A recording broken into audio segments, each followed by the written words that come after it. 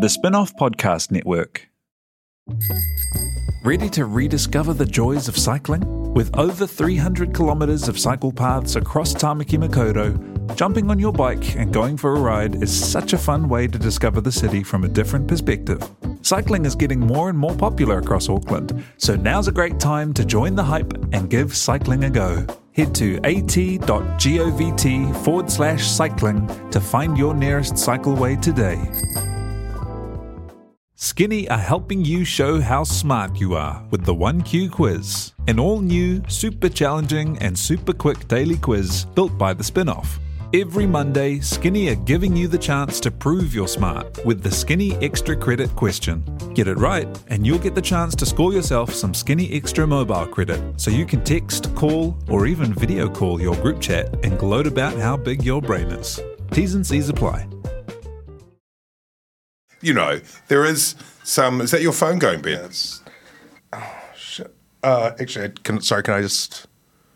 You can. So...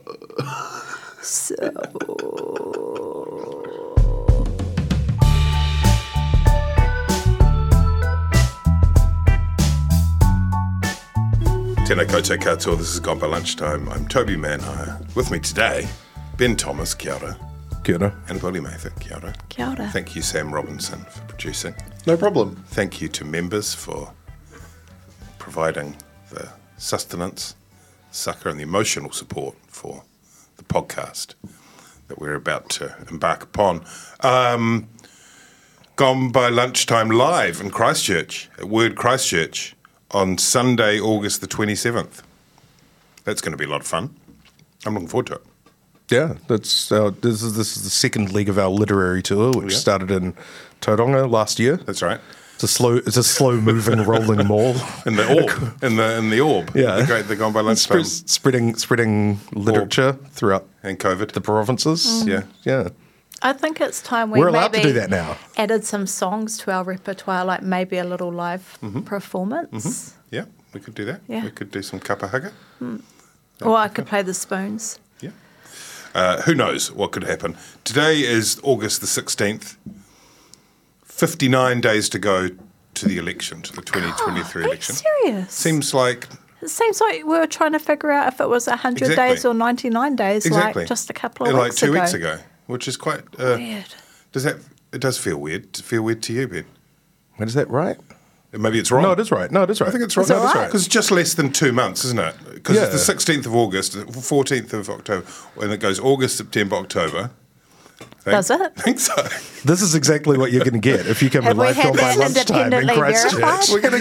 We're going to get to the bottom of this. We're going to have a calendar on stage. We're just going to mark off each date one by one, and we will get to the bottom of this, and you'll see it live. Not many people are brave enough to do counting live on stage.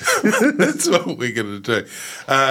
We're like science popularizers. We're like the Neil deGrasse Tyson of arithmetic. Yeah, but for simpletons.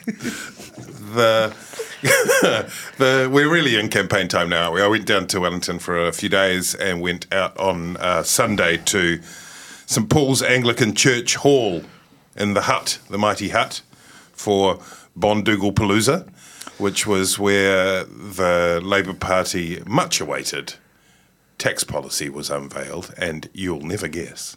What?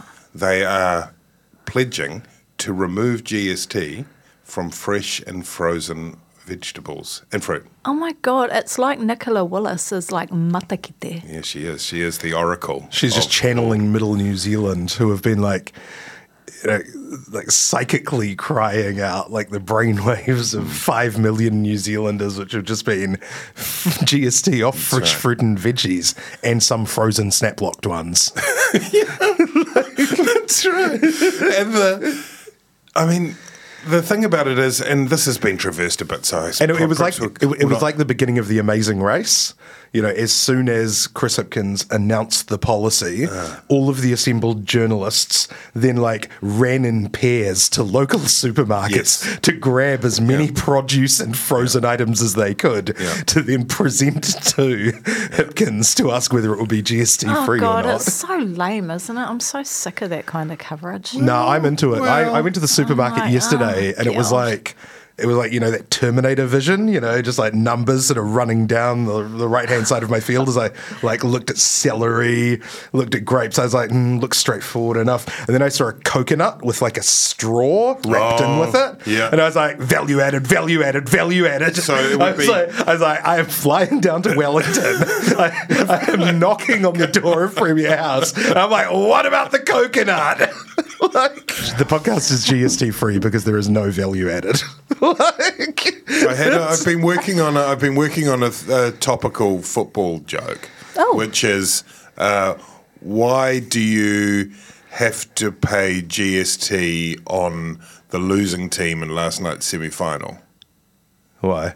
Because the Spaniards desiccated the Swedes. Wow. So clever and hilarious. Well done, Dave. I like that. There's your cold open, Sam. I don't get it. Yeah. I think go with the other cold open, Sam. Oh, fuck! Obviously, all of the stuff had been traversed at length because Nicola Willis announced the policy in the distant mists of time. Hundreds of days ago. And of course, it had already been thoroughly discounted by the finance minister, Grant Robertson. Tax working group, the finance minister. And Grant Robertson knew that he was walking into that on Sunday, and he came in with a good line.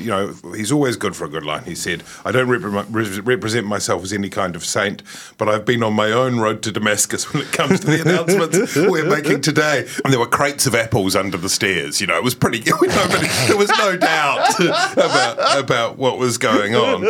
And then equally inevitably, of course, as you say, it came to this question of whether or not quick and easy, tasty mini beets qualified as GST. What does, what doesn't? All of the previous historic criticism came out. Chris Hipkins went to bed on Sunday night having fever dreams with big, fresh animatronic vegetables in various states of vacuum pack. And then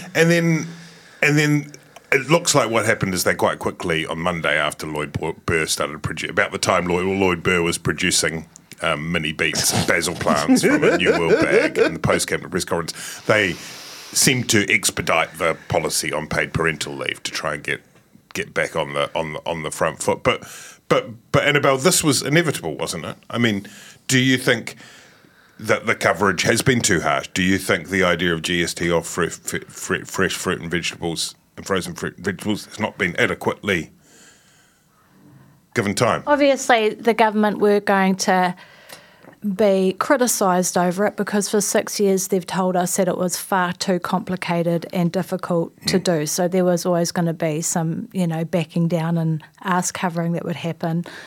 I think my frustration with some of the coverage is that it feels quite elitist. People are saying, how many dollars a week will poor people save according to the economists? About 6, isn't it? $6 a week. Based 12. on what, 70? That seems like quite a lot. That's based on $66 worth of fresh fruit and vegetables. It's $24 a month if you're a poor person. Oh, no, wait, sorry, and actually, when you're stony broke and you're living in a car, $24 is 2 hot water bottles and a loaf of bread. It might not make a lot of difference for people on high incomes, but it actually does make a difference for poor people. And yes, it's actually quite a small gesture because, frankly, if Labour had taken meaningful action on breaking up the supermarket duopoly, which is not only rorting whānau every time they go by kai, but also the producers of fruit and vegetables actually who are constantly getting squeezed by them, we wouldn't actually need this. But in the absence of any of that, this is something. And that's one of the signposts on the road to Damascus that Grant Robertson said he's walked, which is this grocery commissioner, which is if they'd, in their mind, the best way this would have played out would be this is at once offering a very direct advantage to people who, as Hipkins puts it, go to the supermarket and can't afford to buy what, their essential fresh fruit and vegetables. But also, this grocery commissioner will come in and whip the supermarkets. Maybe Sam Uffindale should be the grocery commissioner because he is aware that maybe cheese Lloyd is expensive. Burr should be. Ben, quickly on GST, because I think people are probably sick of the subject, but then also there were other things in the package too. So the argument isn't like whether it's good for poor people to have $6 off their vegetables, right? The argument against it is, well, first of all, there's the tax complexity. Don't we want a simple system? Why don't we, as Toby Manhire wrote in the spin-off, tampons are also essential, so are pads, all hygiene products. Whack GST off them. Nappies, electricity, other kinds of food that aren't fresh fruit and vegetables, as the Māori Party would have. That's the Māori Party's policy, which is at least much more expensive, but in a way... Well, can I say that we're constantly going on about how much better everything is in Australia and how we're losing all these people to Australia. And Australia is a high-wage economy. And listen, this is what's GST-free food in Aussie. Bread and bread rolls, cooking ingredients such as flour, sugar, premixes, cake mixes, fats and oils, unflavoured milk, cream, cheese, eggs, spices, sauces, condiments, bottled water, fruit and veg, tea and coffee, baby food, infant formula, basically all of your staples. So, if it's good enough for Australia, why is it not okay for us? And the counter-argument to that is that you end up with these endless scrolls of different products that are or aren't. You end up with it going to court, as they've had in Ireland, the UK, and Australia, over whether a particular flatbread qualifies as, and I know that there's the tax purist thing, but it is also true that in terms of if you want to sheet home the advantage to lower and middle income people, the evidence is pretty clear that you provide it through direct payment to the people rather than subsidising fruit and vegetables where it gets swallowed in other ways. And it's worth mentioning that on Sunday, getting lost in all the mini beets and the coconuts and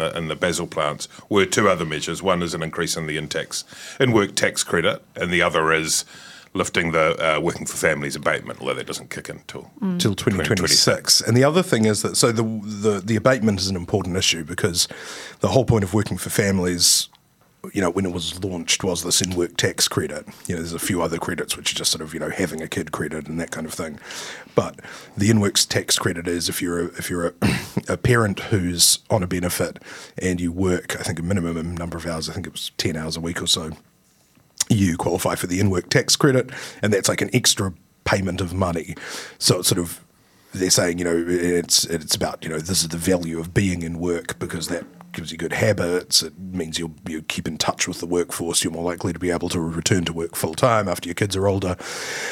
And the abatement rate means that once you hit a certain level of income, because you've increased your hours or because the minimum wage has increased, which has been a big factor, under this government, once you hit a certain level of income, which I think currently this is about $38,000 in the year, then your payments from your benefits, including the in-work tax credit and other benefits, starts to abate. So for every dollar you earn, you lose a large part of your benefit.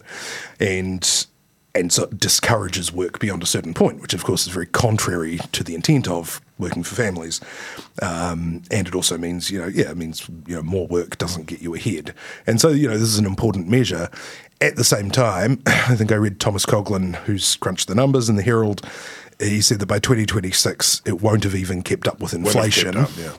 And we've been waiting for this for a long time. Well, it's like a lot of these questions about whether or not you peg to inflation, and if so, what inflation, everything from benefits, which are now, to tax brackets, which is the National Party's policy, which now will come under scrutiny already. They're being asked, when's yours coming out? Show, now it's time for you to show us your tax policy. They're saying in the coming weeks. So we're back in that kind of loop of what is a few weeks. Their policy being to move the tax brackets, whether or not they peg them permanently to inflation. I'm not sure if that will be the policy. The next day, the paid parental leave policy, did that seize back the initiative successfully? I again went along to that, and Chris Hipkins was at the Brooklyn kindergarten, and tell you what, he looked genuinely happy. Like he obviously really did relish being in. He talked about how he used to enjoy doing that as Minister of Education. There was talk of filling buckets, and he definitely filled his buckets there. And there was, although he was handed a picture book to read, which cruelly was structured around a list of different groceries. Page by page. Nellie and her jelly, Guy and his pie. So that did again seem a bit like the fever dream is continuing.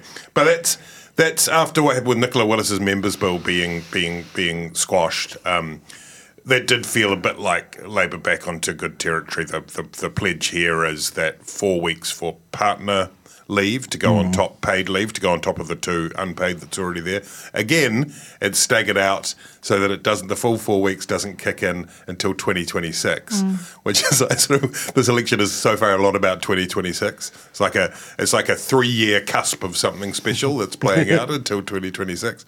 And this is all as a result of the deteriorating state of the government's books. That's right. And the sort of lack of sort of available money that's been put aside. And having to do budgets. prudence. And having to, and so there's going to be it's like a very delayed lolly scramble. That's right. And Hipkins and Robertson have really ramped up that rhetoric about, there's not much money. We've got to be very careful. This is a low spending election, because they want to be able to paint National as fiscally irresponsible when the tax policy comes out. Yeah. And so they've really kind of gone back into that direction, after their sort of GST spree and that kind of thing. The interesting thing I think part of the reason they probably pivoted so fast was, when I saw one of their online pieces of collateral marketing for it, I thought it was an attack ad from another party. And it was like, coming soon. It was like, 1 kilogram of carrots, currently $2.99. Right. So soon, $2.61. And I was like, it brought back memories of, Michael Cullen's infamous chewing gum budget, where they promised tax cuts, and then it turned out to be sort of 20 cents a week for some people. And, I think there's something slightly sort of counterproductive about that kind of marketing. Raising capital or taking your business to the world? Investment Fix has the lowdown on everything you need to make it happen. This season, we're exploring the US market, the opportunities it offers, what it takes to grow a business there, and the best way to approach investors. Join some of the superstars of the investment and business world as they share advice from their time in the US so you can make your mahi count in this massive market. The Investment Fix podcast, brought to you by Invest New Zealand. Tune in today. Are you making the most of your KiwiSaver investment? Generate is an award-winning KiwiSaver provider with a track record of strong long-term performance. Making a smart decision now could add tens of thousands of dollars by the time you reach retirement. Book a no-obligation chat with a Generate KiwiSaver advisor today at generatekiwisaver.co.nz/get-advice. A copy of the product disclosure statement is available at generatekiwisaver.co.nz. The issuer of the scheme is Generate Investment Management Limited, and of course, past performance does not guarantee future returns. Speaking of marketing that's counterproductive, did you see that ad that ACT had as a billboard, which had Winston Peters on it with one of his massive Cheshire grins and the words, what were the words? Don't be fooled again. That's right. And so the intention, it's black and white, and he's clearly mid-laughter. So the intention, I think, meant to be sinister laugh. Yeah, we've got this maniacal laughter from Winston Peterson. Don't be fooled again by this guy. But if you just sort of casually look at it, you say, smiling old Winston. Yeah, don't be fooled again. We need New Zealand first back. It sounds like a massive own goal, to most people who see it, they think exactly that it's Winston warning them off voting for everyone else. And also reveals something about their nerves, right? Like doing an attack ad on another, they should be, and it's what Christopher Luxon has been trying to convey is a kind of nonchalance and indifference about New Zealand First. They're only polling 2 or 3. When ACT are like going for him hard, that they're probably seeing some of their vote slip away to him. I don't know. I mean, they're still holding up, but he's now he's at 5 or thereabouts in the polls. Winston Peters, isn't he? Yeah, I mean, look, it's hard. It's always hard to tell what the sort of undercurrents of movements in the polls are. But ACT aren't sort of noticibly down in any of the polls. Their numbers are holding up very consistently, sort of around 11 or 12. Yep. I think New Zealand First's voters sort of I think it seems to be coming from sort of Labour and some of those other little parties that were all kind of getting near 1%. But I think the worry for ACT is not so much that he eats into their vote. It's that ACT and National won't be able to form a government without Peter's support, which would be disastrous for ACT. And one of the polls, I think it was only like a 0.1% away. There's the Guardian one, I think, from that being the case, Annabelle. And so at that point, the whole coalition of chaos line being the mirror being held up against Labour, Greens, and Te Pāti Māori just shatters, doesn't it? Because if your alternative is Winston Peters, David Seymour, and Christopher Luxon, then isn't that much the same? Yeah, I think it's a hard one to defend. It's interesting too that like Luxon was quick to rule out Te Pāti Māori, even though I realise that this Te Pāti Māori is different from Te Pāti Māori of old. But they have a track record of being very good coalition partners, yet he was very quick to rule them out and much more reluctant to rule out working with Winston. In terms of Winston and how he's polling, unless his vote seriously picks up, I think it's going to be problematic for him in the polling booth because it's a bit of a risk voting for New Zealand First if you're not 100% sure that they're going to get in. I dare say people might prefer to vote more safely towards ACT or National, who are basically offering the same stuff that Winston is. There's nothing sort of new or exceptional that he's got on the table. And so even though it looks like he's rising in the polls, when people have that come to Jesus moment in the polling booth, they may prefer to vote safely. But now that he is up around that 5% mark, some of that is assuaged, and he is definite. There is a real sense that he is just sort of hovering, just throwing out a few nibbles for the quote unquote fringe right. The real one will be if in the TV polls he hits 5%. Right. Yeah. That's the real. He's hit 5% in only one of the reputable polls, which is the Taxpayer Union one. What I call the reputable polls. Not desirable for National or ACT, but if he continues to take votes off Labour, probably fine. Christopher Luxon will probably be thinking he missed his chance in terms of ruling him out. He did. There's always a bit of nervousness since John Key successfully ruled him out, and that pushed him out of Parliament. One of the times John Key ruled him out, he returned to Parliament, though. Was that 2011, maybe? I think, yeah. Yeah. And, there is this nervousness of, what if we need him? It's like, well, if you need him, maybe it's better to not go into government and just wait for the collapse. There's another way of doing it, which John Key also did, and I listened back to this a few weeks ago when I was thinking about all this, and John Key said, look, it is absolutely not our preference to work with Winston Peters. Our preference is a stable If necessary, we may explore that route. But at least there was some, and it was done. Do you mean be honest? Well, yeah, I'm just practical. I just think it's a bit like the way that Key was the first to introduce Toby. that we're going to say what the election date is. It's just this is MMP. We're just going to say what the election date is at the start of the year, and let's go. And I'm just going to say what everybody knows anyway. So I feel as though, in a way, maybe it doesn't matter. In a way, Luxon is being evasive and saying it's not a thing, it's not a thing, it's not a thing when it's clearly a thing, rather than just saying obviously it's not our. Well, presumably, the reality of that is it's not our preference, but if push comes to shove, then we'll have to see. Which is the case for everyone on every combination, right? It's certainly the case for New Zealand First when they rule people out. Well, in the past, it has been. The interesting thing is that, in Christopher Luxon's defence, because I and a number of people have said, you want to rule him out, that will help drive down the vote.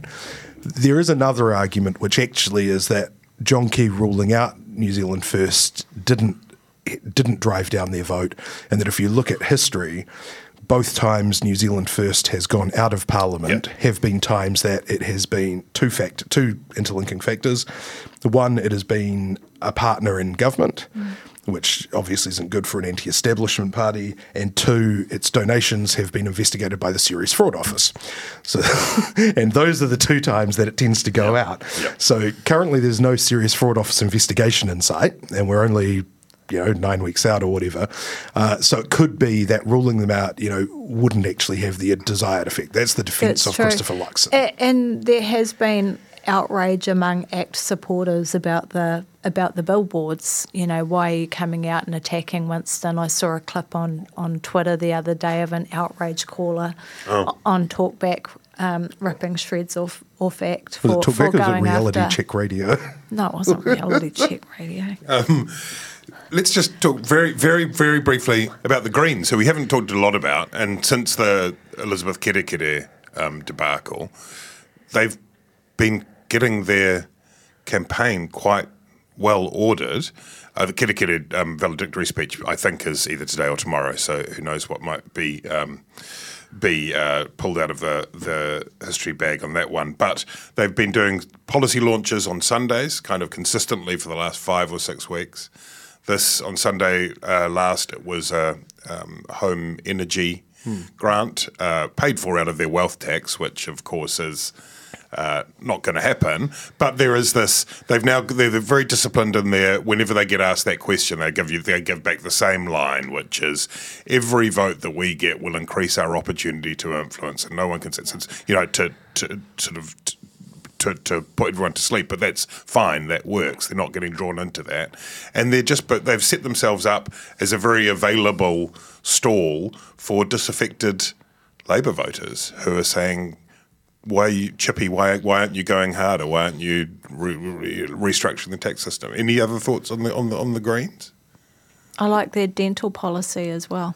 Right, that looks like a proper, substantial shift, a sort of paradigm. They want to do paradigm shift stuff in politics, while the others are kind of. Sometimes it's like Labour and National are two bald men fighting over a comb, It's just, it makes sense. Like, it's such a weird anomaly in our health system that we'll take care of your heart, we'll give you brain surgery, we'll amputate your leg, but we can't touch your teeth. It's so weird, and it has such a massive impact in terms of overall health and well-being. And, of course, another area where poor people, the stories that we've done, people sitting at home ripping out their own teeth with pliers because they can't afford dental care, literally, is horrific. So I think it's a great policy. And there's also some optimism there about Rongotai particularly, maybe Wellington Central as well. There's some suggestion that they reckon Tamitha's got a very good chance, done in some polling they've done in Rongotai is suggesting that it's neck and neck with Julian Genter and Fleur Times. So I don't know, Ben. Is the Greens sort of the quiet achiever of this campaign so far? Yeah, they've certainly rolled out more policy to less acclaim, I think, than all 4 or 5 parliamentary parties. Yeah. They enact, to be fair, both put down their tax policy early on and said, right, that's there. Yeah. They're less vulnerable to the prefu or whatever because they can't. It's like they're not gonna be in charge of. In charge of the Treasury, but still, we're just going to crank up the wealth tax, the putative wealth tax. It's a relatively internally consistent set of policies. If you were wanting to advance a left-wing agenda, or a government that was advancing a left-wing agenda, you would probably be looking to vote for the Greens. Te Pāti Māori still not really clear what they want to do in government, apart from sort of, send encouraging messages to Putin in his invasion of the Ukraine or whatever. They've got some good policies, to be fair. They've been rolling out some policies too. John Tamahiri, what was the one John Tamahiri got very cross that people weren't paying attention to? That was the neutrality one. Oh, it was the foreign policy neutrality. Love that one. It's a great policy. And GST off all fruit, off all kai. All food. GST, no more GST. There was in the House yesterday, and in kind of the parliamentary politics generally, it does feel quite tetchy and quite tense. I don't know if you've seen some of the exchanges. There was when Willie Jackson had a go at Chris Bishop after Bishop had brought up the Deborah Russell's historic positions on tax, which have now been contradicted by the Labour. And Willie Jackson said, "Get it through your thick head," to him twice. And Chris Hipkins responded to a question from David Seymour saying that the question was racist. And this is the sort of stuff that normally doesn't happen in parliamentary etiquette, and there are withdrawals. No, and of course you're prevented from sort of calling people racist. Standing orders. And then the big one was the Nicola Willis Grant Robertson antagonism, in which Grant Robertson was on News Talk ZB and called Nicola Willis a liar over and over again. Heather Duplessis Allen was sort of saying, "Don't say liar." Because that's one of the words that does kind of prick up the ears of lawyers.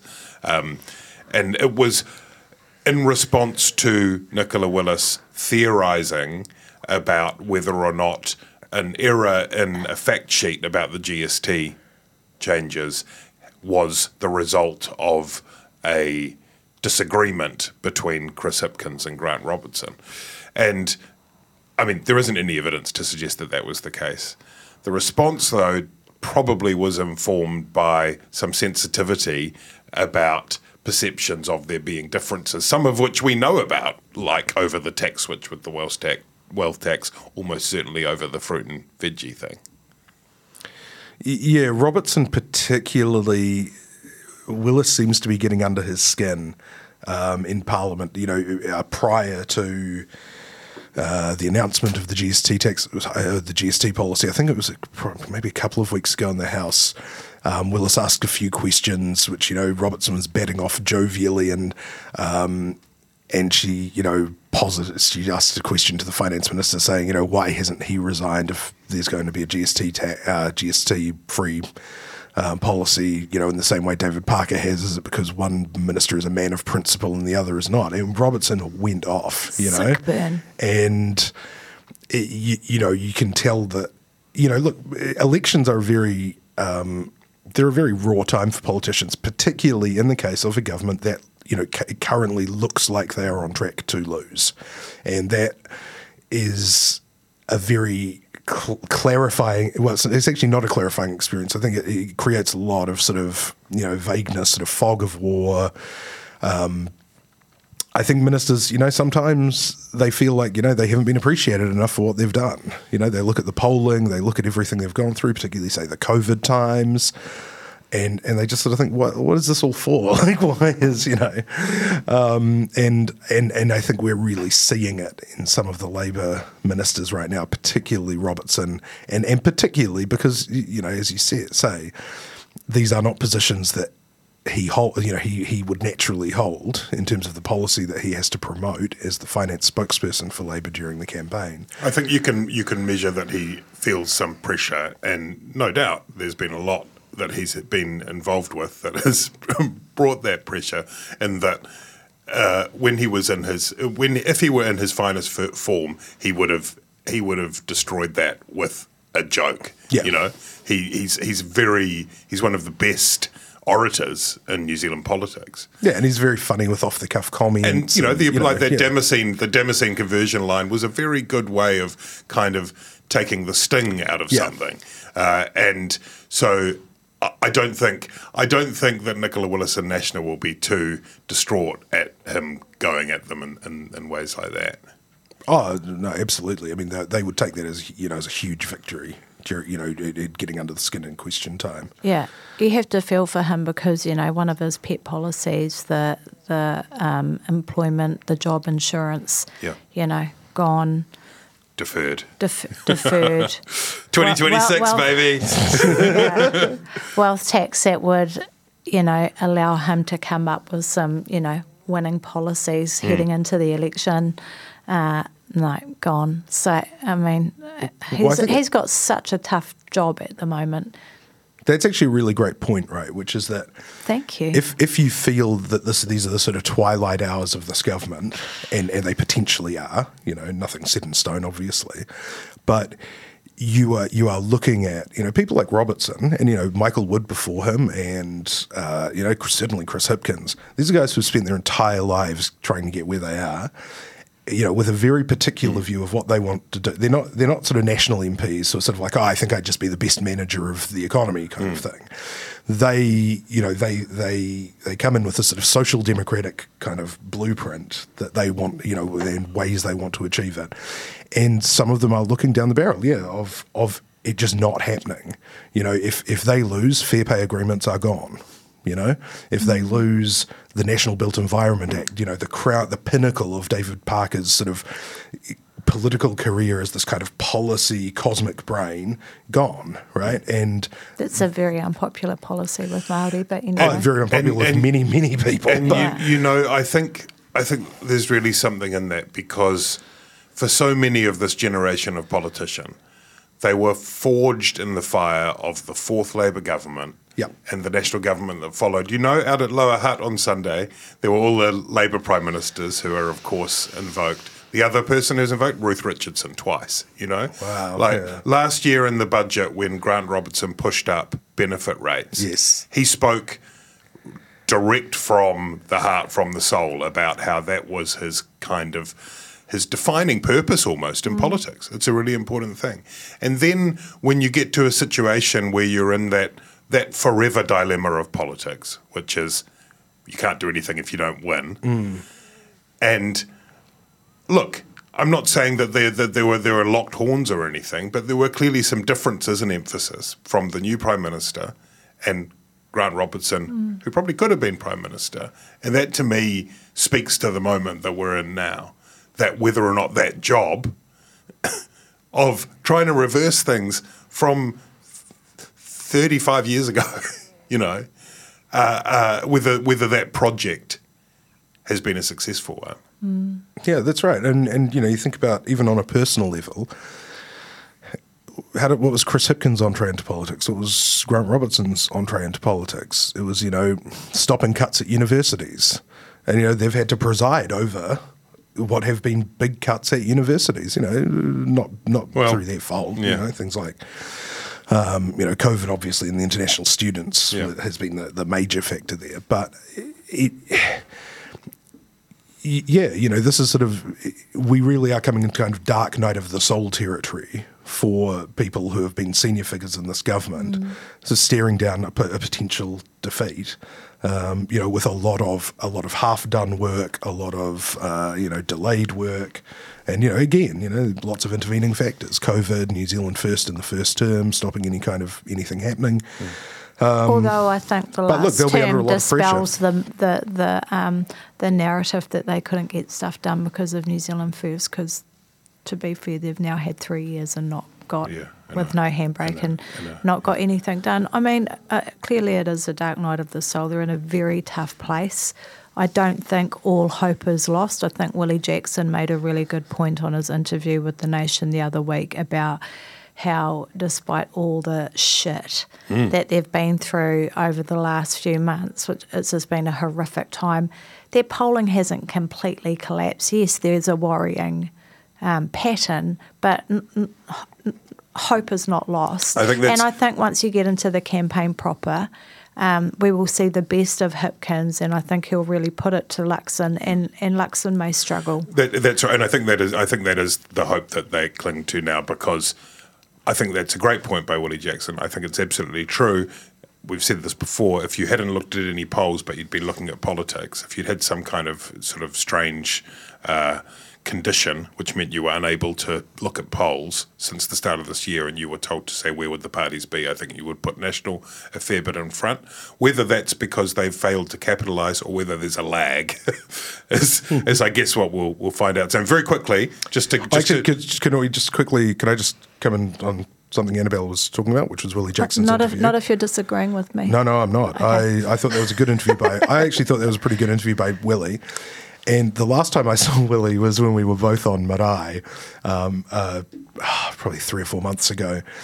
And he really had me up. He was pretty steamed about a column I had written at the end of the year saying that Willie Jackson is the biggest political risk in the ministry to the Labour government in the election year. It's like Woods saw it and Nash saw it and was like, hold my beer, guys. Yeah, and he said, how's I a risk? How's I a risk? And I tried to explain the column and stuff. And look, I just want to say history has totally vindicated Willie. He was right. I was right. He's not even in the top. No, he's not even in the top fucking, like, 2/3. Like, I want to say a heartfelt apology to Willie Jackson. Keep on doing what you're doing. Hey, look, we got to go very quickly. We have failed to take on the most. People say there's no vision in this campaign, but the National are promising to ban cell phones in schools. Is that not like that's? It's at once. Obviously, I'm joking about vision, but great retail politics. Oh, yeah, people love it. I love it. I don't have kids. I don't care, but I love it. I'm like, yeah, get those little shits off TikTok. I mean, it's really just a shift in emphasis, right? From the starting point is no cell phones rather than the starting point is cell phones, and then the schools will be allowed to make up their own minds. What do you think, Annabelle? My theory on this is that parents love it, partly because they don't love the idea of that, but also it manages to assuage the guilt of the parent, where their kids are constantly on their screens and they're like, yes, it's about time that something was done about this. Parents love it until they need to text their kid at lunchtime and say, Nanny's picking you up today because I can't get there. I mean, it's clever in terms of, it's a type of policy you can create that doesn't cost anything, that gets everyone talking. It's actually... I don't know how much consultation they've done with schools, but I'm not sure that all schools are huge fans of it. Frankly, I would like to extend it to the workplace. Like, I would love to have my phone taken off me between 9 and 5. Yeah. Feel like I get a lot more done. Do you know, I interviewed Stephen Joyce in the studio last week, and in the course of the interview, he checked his phone about 100 times. It's like, mate, stop doing that. He's not hearing this because he doesn't listen to podcasts. Okay, let's ban all of that. The other thing about it is, it doesn't cost anything, broadly popular, and also, kind of, it sort of reinforces this idea, the same as sort of 1 hour compulsory reading and writing and arithmetic. It's that sort of back to basics, this isn't all about, learning different modes of learning through your devices. This I hope the video can see that Annabelle is literally scrolling her phone while you speak. I've got a meeting and I'm like, I just realised that I'm now late. Thanks. Okay, let's wrap it up, Sam. You can give this podcast out in about 36 hours once you edit out all the libels. Kia ora!